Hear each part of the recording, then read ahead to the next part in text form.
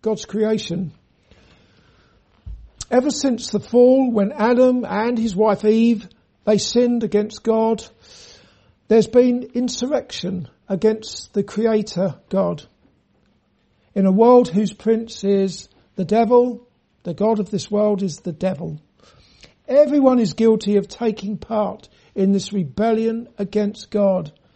It's a rebellion that is led by the world's leaders. I'm sure I said it this morning. It's Psalm 2. There are people in here that know that this psalm, I say it a lot because it's so relevant for today. Psalm 2, and I'm going to just repeat the first verses of it again. I've read it so many times. You know, it's long ago reached a point where I needed to look in the Bible. But the kings of the earth set themselves, the rulers take counsel together against the Lord, against his anointed or his Christ, saying, let us break their bands asunder, cast away their cords from us.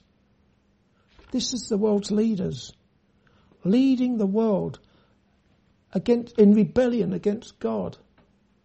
So relevant for today. This insurrection against Almighty God.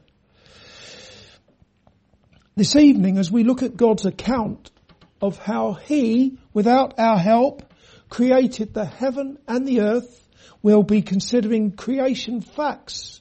I've underlined that. Facts that are largely rejected, despite them being recorded and preserved for us in the inerrant Word of God. It's so clear. I'm sure just from reading Genesis chapter 1 to you there, without the sermon, it's so clear that God created. In the beginning, God created. How else does one interpret that? It couldn't be easier, could it, to understand that God created the heaven and the earth. There's nothing to explain. All you have to do really is just say it as it is from Genesis chapter 1. But still, there are those who say in their hearts, there is no God. And the Bible calls them fools.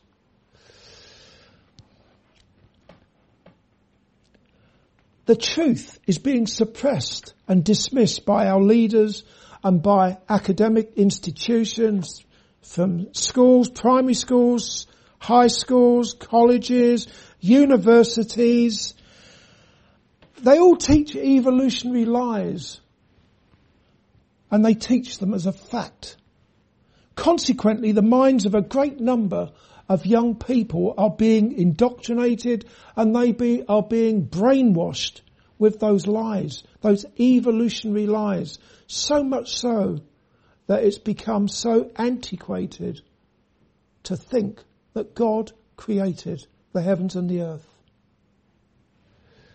Genesis chapter 1 tells us that God created the heaven and the earth in 6 days. On day 1, God made earth, he made light, and he made water. On day 2, God made the firmament. What is the firmament? Well, it's called heaven in verse 8.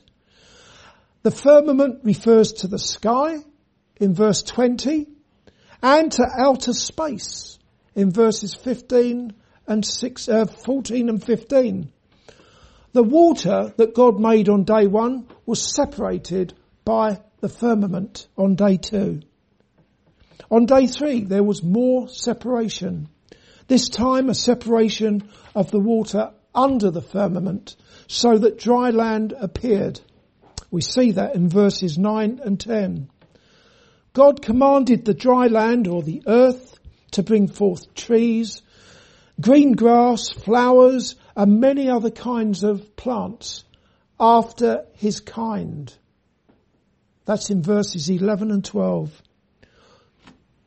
On day 4, God made the sun, he made the moon, and I love the way we read in there, and he made the stars also. Just throw that one in. He made the stars also. It's nothing for God, is it? To make all those stars. Every time I think of the stars, he made the stars also. Here we go.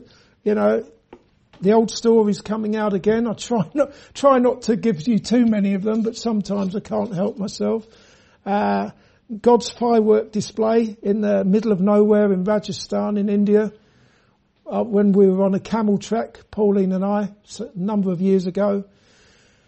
We settled down for the night. The desert floor was our bed, and we looked up into the sky. I hadn't bothered to look up into the sky until I laid down for the night. I looked up in the sky, and I'd never seen anything like it in my life. Amazing, just stars everywhere. Truly amazing. What a sight to behold. The heavens declare the glory of God, and the firmament showeth his handiwork. And again, the fool has said in his heart, there is no God. When I looked up into the sky and saw that God's firework display there, just nothing to compare with it. Beautiful, beautiful, God's handiwork. On day 5, God made the sea creatures. He made the birds of the air after his kind. That's in verses 20 and 21. On day 6, God made the animals that live on the land after his kind. Verses 24 and 25. And last of all, still on day 6, God made man. Unlike all the other creatures, God made man in his image. Verse 26, that is, in chapter 1. First of all, we can consider that God made everything in 6 literal days. The Hebrew word that has been translated day in chapter 1 is yom.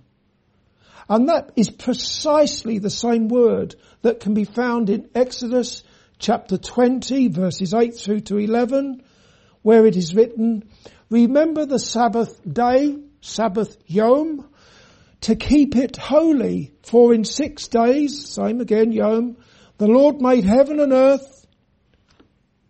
This is the commandment, the 4th commandment, speaking about creation.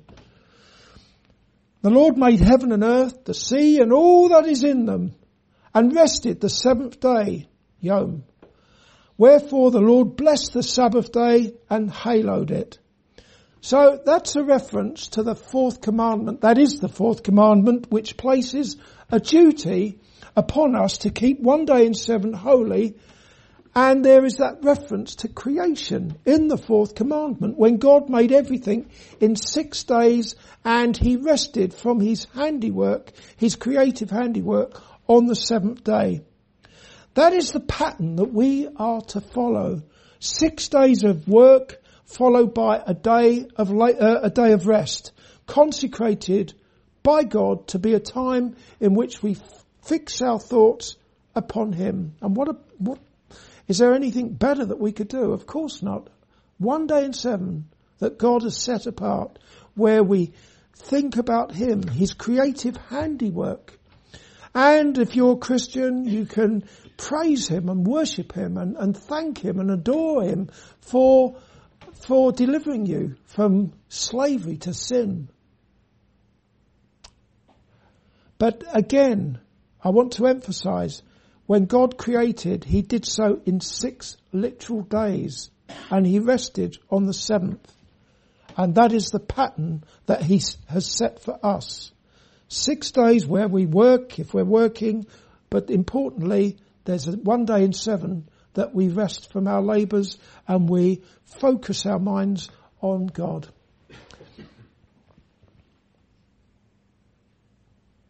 Although God could have created everything, including time, of course, in one indivisible moment in time, can you see that the Bible gives us absolutely no reason at all to assume that those 6 days of creation were anything other than 6 literal days? There's nothing in there. You know, I even get Christians saying to me, well, we don't have to take it literally. Yes, we do, because the Bible takes it literally. 6 days. None of this 6 days where a day could, well, actually it could mean 1,000,000 years or something. No, forget it. 6 days. 6 literal days.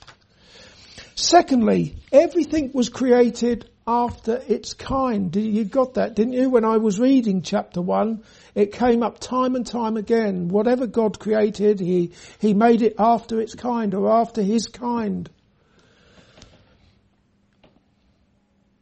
And when I was summarising the 6 days of creation, at the beginning of this sermon, I said that the vegetation, when was that made? On the 3rd day, was made after its kind. What is after its kind? What does it mean for the vegetation, the herbs and the trees and all the rest of it to be made after its kind? It means to be made according to its species. Simple as that. Similarly, it can be seen that the sea creatures and the birds of the air and the land animals were made after His kind. It's all there in chapter 1. They were all made according to their species.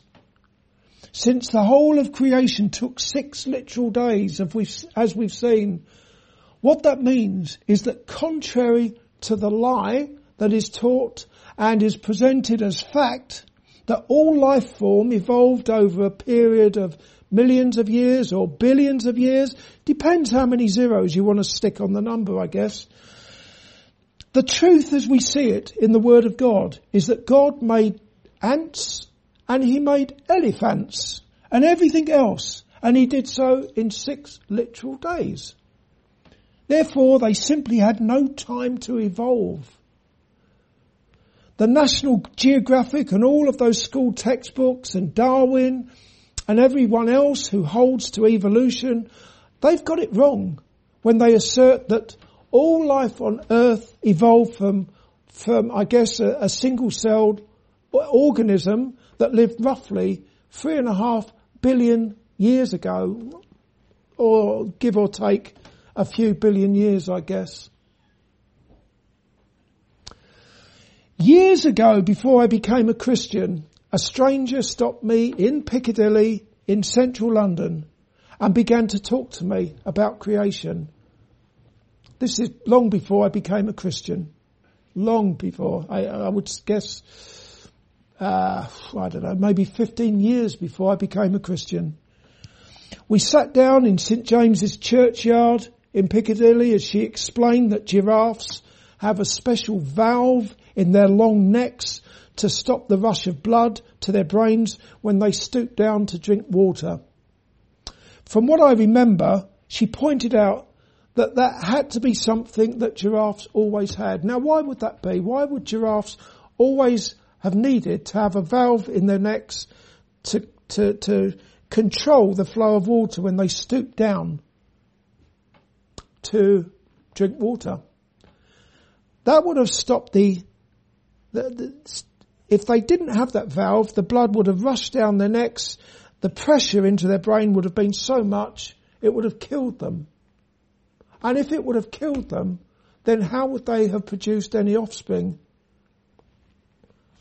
The only way around this is that they had the valve all along. They didn't, they didn't keep dying until they evolved valves in their necks. They had valves in their necks. God made them with valves in their necks, basically.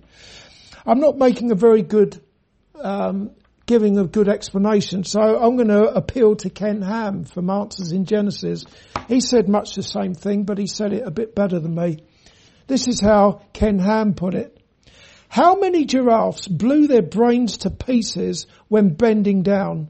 How many passed out as they lifted their heads, becoming food for the lions, until the special features somehow evolved? It's obvious that the very first giraffes had to have these special features right from the beginning. If not, they wouldn't have survived to pass them on to their offspring. So, there you have it. Giraffes, they always had the valve in the neck. They didn't evolve them. And I would go, anyone who's seen giraffes, they're beautiful creatures, aren't they? I would say that they've always had those lovely big eyes as well, and all the other beautiful things that God has given them. And because God makes things to exalt Him. And when you see these giraffes and when you see God's creation, you see that it is very good. God doesn't do things by half. He knew what he was doing. And again, he made the giraffes, he made everything. In fact, he made us, man, without man's help. But that thing about the giraffes, it's always stuck in my mind for much of my life now. And only a few days ago, literally last week, when I was out with my dog, Archie the dog on Peel Headlands, I was speaking with another dog walker, as I often do, and I knew she was an atheist. She's declared herself to be an atheist in the past. So anyway, I took the opportunity to speak to her about creation. I was already thinking about the sermon, and I gave her the story of the giraffe. She reminded me that she's an atheist, but my prayer is that God would speak to her as he spoke to me, and that she would see the folly of making that statement that there is no God, and that she would no longer hold to the evolutionary lie. It just doesn't make sense, does it? And ultimately, that she would come to know the only true God and Jesus Christ, whom he has sent. Do not fall for the evolutionary lie that is propounded, that is promoted by academics, by scientists, and even by prominent theologians who profess to be Christians. Famous Christian teachers, so-called Christian teachers, who are in fact evolutionists. They call themselves theistic evolutionists. It's a lot of nonsense. The fact is that right from the beginning, God created every species after its kind, and everything that God made was very good. As the hymn writer rightly said, all things bright and beautiful, all creatures great and small, all things wise and wonderful, the Lord God made them all. Thirdly, man was made in the image of God. Look at verses 26 and 27. And God said, let us make man in our image, after our likeness, and let them have dominion over the fish of the sea, over the fowl of the air, and over the cattle, and over all the earth, and over every creeping thing that creepeth upon the earth. So God created man in his own image. In the image of God created he him. Male and female created he them.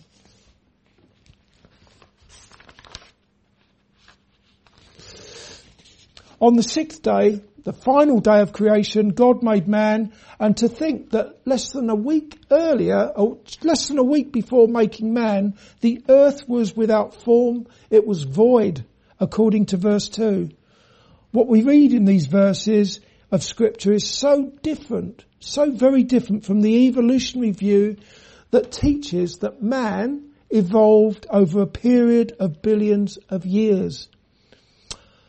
I know for a fact, listen very carefully, I know for a fact that Jesus is a creationist. Did you know that yourselves?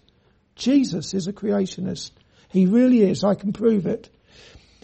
He most certainly does not believe that human beings evolved over a period of billions of years. How do I know that? Well, in Mark chapter 10 and verse 6, referring to people, Jesus said, but from the beginning of the creation, God made them male and female. Do you know, it's almost as if Jesus has read Genesis chapter 1 and believed it. Jesus should know what he's talking about, really, shouldn't he? After all, he was there when God created the heaven and the earth. And the reason that Jesus was there is because he is the eternal Son of God. And by him, by Jesus, were all things created that are in heaven and in the earth, visible and invisible, whether they be thrones or dominions or principalities or powers, or all things were created by him, by the Son of God, and for him. Yes, Jesus most certainly is a creationist. The Son of God laid the foundations of the earth, and the heavens are the work of his hands. And then there's the Apostle Paul. He was another creationist. In fact, in 2 Corinthians chapter 4 and verse 6, Paul made reference to when God commanded the light to shine out of darkness. That's a reference to the first day of creation, when God commanded the light to shine out of darkness. Paul went on to say God has made the light of the knowledge of the glory of God in the face of Jesus to shine in your hearts. When it comes to the creation of human beings, we see in Genesis chapter 1 and verse 27 that God made man in his image, and that sets us apart from and above the rest of creation. As to what it means to be made in the image of God, well, we can refer to various other scriptures, such as Colossians chapter 3, verses 8 through to 10, in which the Apostle Paul said, "But now ye also put off all these, anger, wrath, malice, blasphemy, filthy communication out of your mouth." In other words, there's no place for any of that if you are a Christian, if you're a new creature in Christ. Lie not one to another. No lying. Christians have no business telling lies. Seeing that ye have put off the old man with his deeds, with his sinful deeds, and have put on the new man. Do you know, it reminds me of another scripture. If any man be in Christ Jesus, he is a new creature. Old things are passed away. Behold, all things have become new. So you put on the new man, which is renewed in knowledge after the image of him that created him. This is to do with knowledge. Being renewed in knowledge after the image of him that created him. And then there's Ephesians chapter 4 verse 22 through to 24, in which Paul said, "That ye put off concerning the former conversation, the old man, which is corrupt according to the deceitful lust." Again, put off all these things. There's no room for it, no place for it as a Christian. "Be renewed in the spirit of your mind, and that ye put on the new man, which after God is created in righteousness and true holiness." These two references I brought to you, Colossians chapter 3, Ephesians chapter 4, speak about knowledge, righteousness, holiness, as we put on that image of God. Those verses refer to the sinful and unregenerate nature that we're all born with as children of the first man, Adam, and of the ignorance that is in us because of the blindness of our hearts. That's how we all come into this world. Ignorant because of the ignorant, that's quite a derogatory term normally. To be ignorant, it means simply not to have knowledge. And we don't have knowledge because of the darkness and the blindness of our hearts. And that's how we enter this world. However, if by the grace of God you are saved from your sins through faith in the Lord Jesus Christ, then you do have knowledge. You have knowledge of God, you know him as your Father, and you know Jesus, his Son, as your Saviour and your Lord. Everybody has a certain knowledge of God, don't they? No one can say they don't know anything about God. God has made himself known to all of us through his creation. But as I said earlier on, people will insist on suppressing that truth, holding down that truth, rejecting that truth. Although God has made it so clear, we just have to look at one another and we can see that there is a creator God. It's so obvious. It ought to be. Also, God has made himself known through his law, that he is the works of God's law that he has put in your hearts, so that your conscience, it either accuses you or justifies you, defends you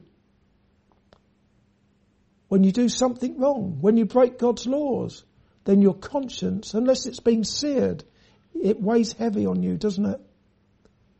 Even that testifies that there is a God to whom we must all give an account.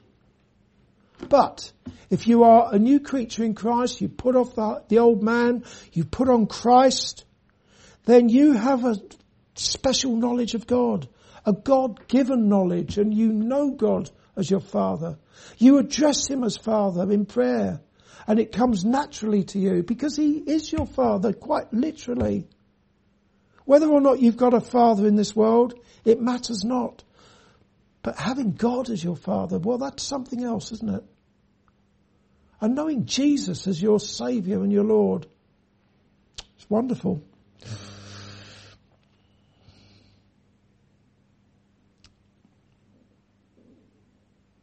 So much for so far from being ignorant and lacking knowledge, God has made the light of the knowledge of the glory of God shine in your heart, dear Christian.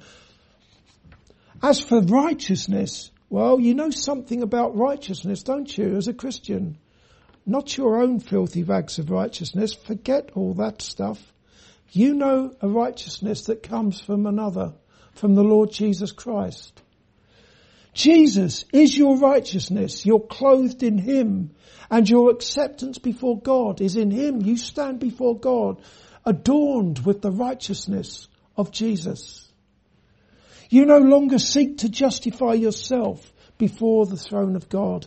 Instead, you plead nothing other than the sinless life of the Lord Jesus Christ.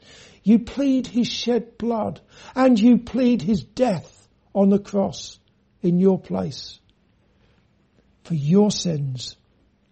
Then there's the holiness. We've got the knowledge of God, that we've got the righteousness of God, and we've got this holiness that is spoken of in Ephesians. In Christ, you now stand before God holy and without blame, in love, in an everlasting love. Holy from the time you first believed in Jesus.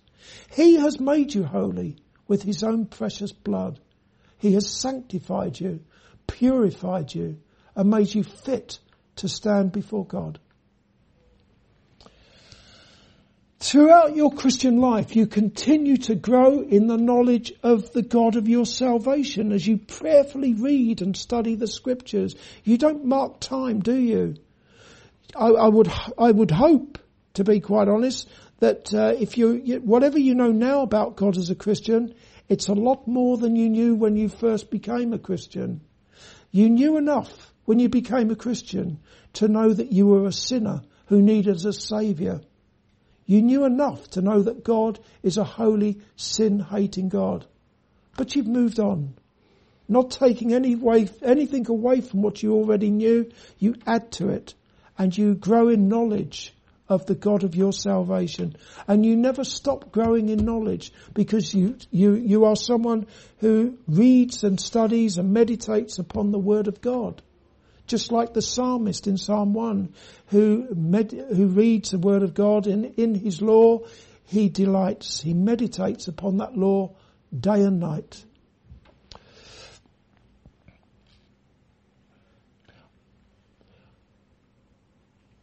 And with thanksgiving in your heart for God's love and mercy towards you, it is your earnest prayer that He would work in you a greater practical righteousness as you draw on His enabling grace to mortify the deeds of the flesh and to grow in holiness. There's nothing wrong with that. As a Christian, do you want to be holier? I'm not talking about walking around with a halo above your head and walking around in a flowing white gown. But living a life that is separated from this world and consecrated to God. Basically to be more like Jesus. That's something we all want, isn't it, as Christians? Isn't that your prayer? Earnest prayer. As that sanctifying process continues day by day, the Holy Spirit is moulding and shaping and conforming you more and more and more to the image of Jesus, who is the image of the invisible God. That is an image that was largely, if not entirely, destroyed in the Garden of Eden when sin entered the world.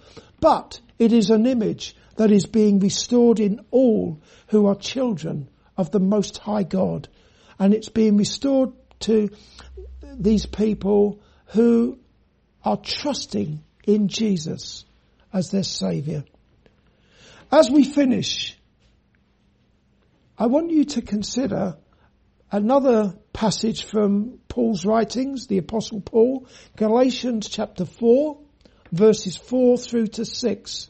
I'll read it out to you. Galatians 4, verses 4 through to 6. But when the fullness of the time was come, God sent forth his Son, made of a woman, or born of a woman, made under the law, again born under the law, to redeem them that were under the law, that we might receive the adoption of sons. To redeem them that were under the law, that we might... Yeah, I've written that twice. And because ye are sons, God hath sent forth the Spirit of his Son into your hearts, crying, Abba, Father. So, God sent his Son into the world to redeem people who were under the law. That's everybody. It's not just the Jews of old. We're all born into this world under the law. I've already said God has written the works of his law in our hearts. And every one of us has to give an account to God. And God sent his Son into the world to redeem people such as us.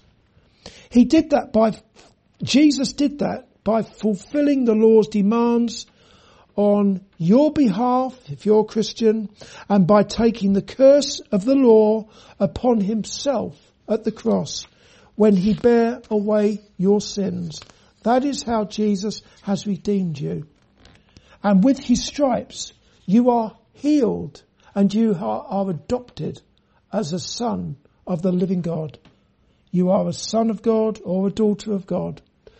But did you get that first bit where the Apostle Paul said, but when the fullness of the time was come, God sent forth his Son, made of a woman. The fullness of time, when the fullness of time had come, does not refer to a time when finally, after billions of years, man had finally evolved from what started off as a big bang or whatever. God wasn't sitting there patiently in heaven waiting for that evolution to carry on until finally, at last, we've got man. And then, right, this is the fullness of time. I'll send my Son now and he will come into the world as a man. That's not what the fullness of time is all about. The fullness of time refers to God's perfect time for his Son to become flesh, to be born of a virgin, to be born under the constraints of the law. Under God's law. God manifest in the flesh and born under the constraints of God's law. That's what we have here. Then about 33 years later, the incarnate Son of God, who in the beginning made all things, including man, after the image of God, he redeemed his church with his own precious blood when he was nailed to a cross by wicked men. And he was lifted up to die in accordance with the predetermined counsel and foreknowledge of God, that whosoever believeth in him should not perish, but have everlasting life. Amen.